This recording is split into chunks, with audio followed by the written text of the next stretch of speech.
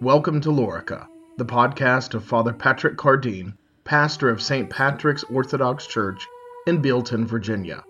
St. Patrick's is a parish in the Antiochian Orthodox Christian Archdiocese of North America, serving the Western Rite. Father Patrick is also the administrator of the Orthodox West.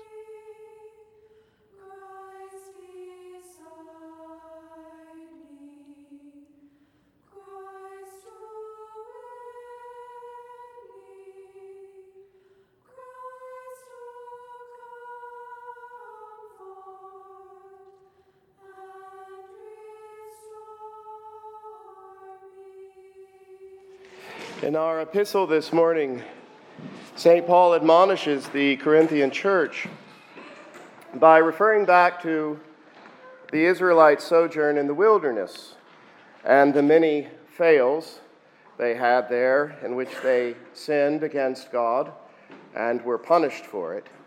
And he's basically saying to the Corinthians, look what happened to them when they sinned. It didn't go well, so don't do what they did, or the same could happen to you.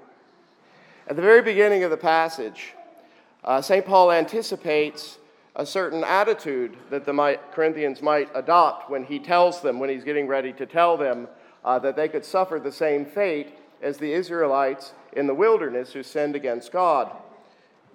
He says, he's sort of anticipating this attitude that, well, that's not going to happen to us because we're the church. We're not, old Israel. We're the church. We've received the truth. We've been enlightened. We know Jesus. We're in a different class, different species than the nation of Israel. Paul says, not so fast there. Let me explain something to you. That's how he starts out. He says, brethren, I do not want you to be unaware. I want you to understand something very important, brothers and sisters. Our fathers were all under the cloud and passed through the sea. They were all baptized into Moses in the cloud and in the sea.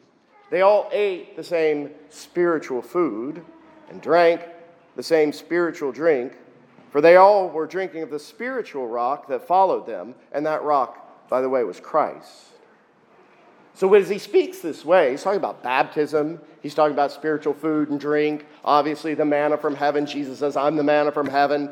The rock, he just comes right out and says, the rock is Christ. He's talking to them in this way because he's basically saying that they are the church then. They are the church of the Old Testament, the church of God. And as the church, they were experiencing Christ, and they did experience Christ. I mean, we see Christ all over the Old Testament. Christ was appearing to them and encountering them. I mean, that's part of the gospel, too. He shows up in the flesh in the gospel and says, I was with you through your experience in the Old. You knew me, you experienced me, you saw me on many, many, many occasions, by the way. They saw him. And here I am. And you've missed the visitation. So there's going to be a judgment. Paul is saying, the Israelites in the wilderness, they are the church. That rock was Christ. They experienced the second person of the Godhead firsthand. They saw him, knew him, experienced him. And they fell in the wilderness. So don't think you're immune. Because these things were written to warn you from making the same mistakes they made. There's no difference between them and you, really. St. Paul is saying to the church that, you need to understand this because it's really important. There are not two different people of God. There's only one people of God. There's the nation of Israel, there's the church. Those are not two different things. Israel and the church are the same. Israel is the church, and the church is Israel. The church is not a new Israel. The church is Israel. And Israel's not an old church. Israel's the church. It's all one and the same. One people of God. Some have been pruned out, thrown into the fire. Others have been grafted in. But there's one vine that stretches out across the entire arc of God's redemptive plan and creative work. It's of a whole cloth. The new is not new, by the way. The new covenant's not new because it's a radical departure from the old or of some different species the new is the old fulfilled. The new is the old fulfilled.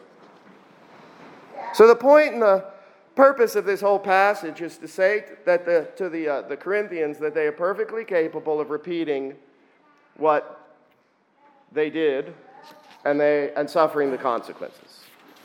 Picking up in verse 5. By the way, I forgot to mention I started a few verses earlier from our reading this morning. So I think we start in verse 6. In our reading, I started at verse 1, chapter 10. Verse 5, but God was not pleased with most of them, for they were cut down in the wilderness. We're going to see the primary reason they were cut down. Verse 6, but these things happen as examples for us so that we will not crave evil things as they did. So do not be idolaters as some of them were. Really, this passage is all about idolatry. Not only does he bring up here idolatry as sort of the overarching sin, but at the end of the passage in verse 14, which is the verse right after our reading this morning ends, he says, so then, my dear friends, I like that. It's kind of a harsh admonition he's giving here. He wants to soften it a little bit. I really do love you. My dear friends, flee from idolatry. So you don't get wiped out by serpents in the wilderness, or so the ground doesn't open up and swallow you, my dear friends. It's a gentle touch from St. Paul, reassuring them as dear friends. So he goes on referencing the first incident that he's going to talk about, 3 separate incidents of the Israelites' sin in the wilderness. He says, as it is written, this is still verse 7, as it is written, the people sat down to eat and drink and rose up to play. Let us not be immoral, as some of them were, and 23,000 died in a single day.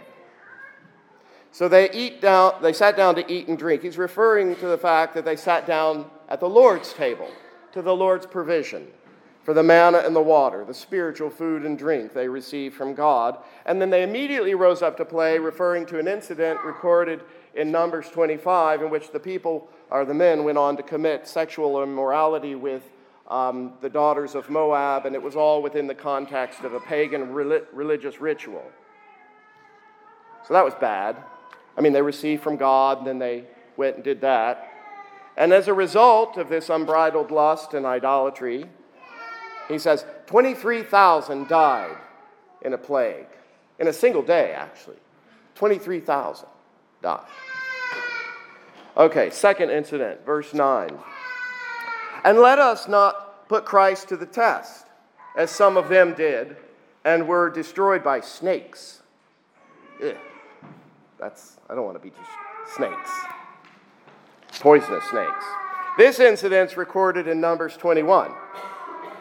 So what horrible thing did the people do which provoked God's wrath, such that he would send these venomous snakes to kill so many of them?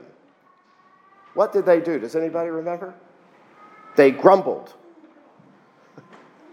They grumbled. They grumbled against God and against Moses. And when they're grumbling against Moses, they're effectually grumbling against God. They failed to trust God's promises. Sure, they were going through a tough and difficult time. What did they do? Instead of turning to God in faith, banding together, they got mad at Moses, who was trying to lead them in God's way. They complained. They grumbled. They didn't trust. So God sent poisonous snakes, venomous snakes, to bite them and kill them. A lot of them died from these snakes. God didn't like that. The next incident is mentioned in verse 10. So we got boom, boom, boom, 3 in a row. Verse 10, and surprise, surprise, what do you think they did this time? He says, and do not complain, as some of them did, and were killed by the destroying angel. Do not complain, as some of them did, and were killed by the destroying angel. This incident is also recorded in Numbers in chapter 16. So you remember that incident where several of them had offered strange fire. They didn't offer the incense in the way that God had prescribed. And so the earth opened and swallowed them down into the abyss. Don't tell me God doesn't care how we worship him. He cares. He wants us to follow his instructions. I mean, I'm not sure that he's going to swallow us into the earth if we don't hold the censer just right, but we should at least try to do the best we can, for sure. Anyway, after this happened, some Israelites standing around started to complain about this. They were like, oh no, we're going to get swallowed too. And so a fire came from God. God unleashed his holy fire and burned up 250 of them, like that, because they just complained. And then the whole camp, the Israelites, started to grumble and complain and say, and accuse Moses and Aaron of being responsible for these people dying. So God was so provoked, he wanted to destroy the whole lot of them in an instant. He was just ready to wipe them out. And you remember Moses, the Christ figure, fell down and interceded for them with all his heart. Prayed and prayed for them. He carried the great burden. And because of his loving intercession, God was merciful and only killed 14,700 of them for complaining. Now, sure, we could delve into it a little bit more than that. Verse 11. These things happened to them as examples, and were written for our instruction, on whom the ends of the ages have come. So let the one who thinks he is standing be careful that he does not fall. No trial has overtaken you that is not faced by others, and God is faithful.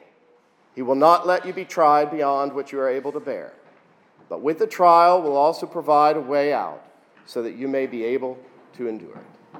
In the name of the Father, and of the Son, and of the Holy Spirit. Amen. You have been listening to Father Patrick Cardeen, pastor of St. Patrick's Orthodox Church in Bealton, Virginia. This has been a production of the Orthodox West.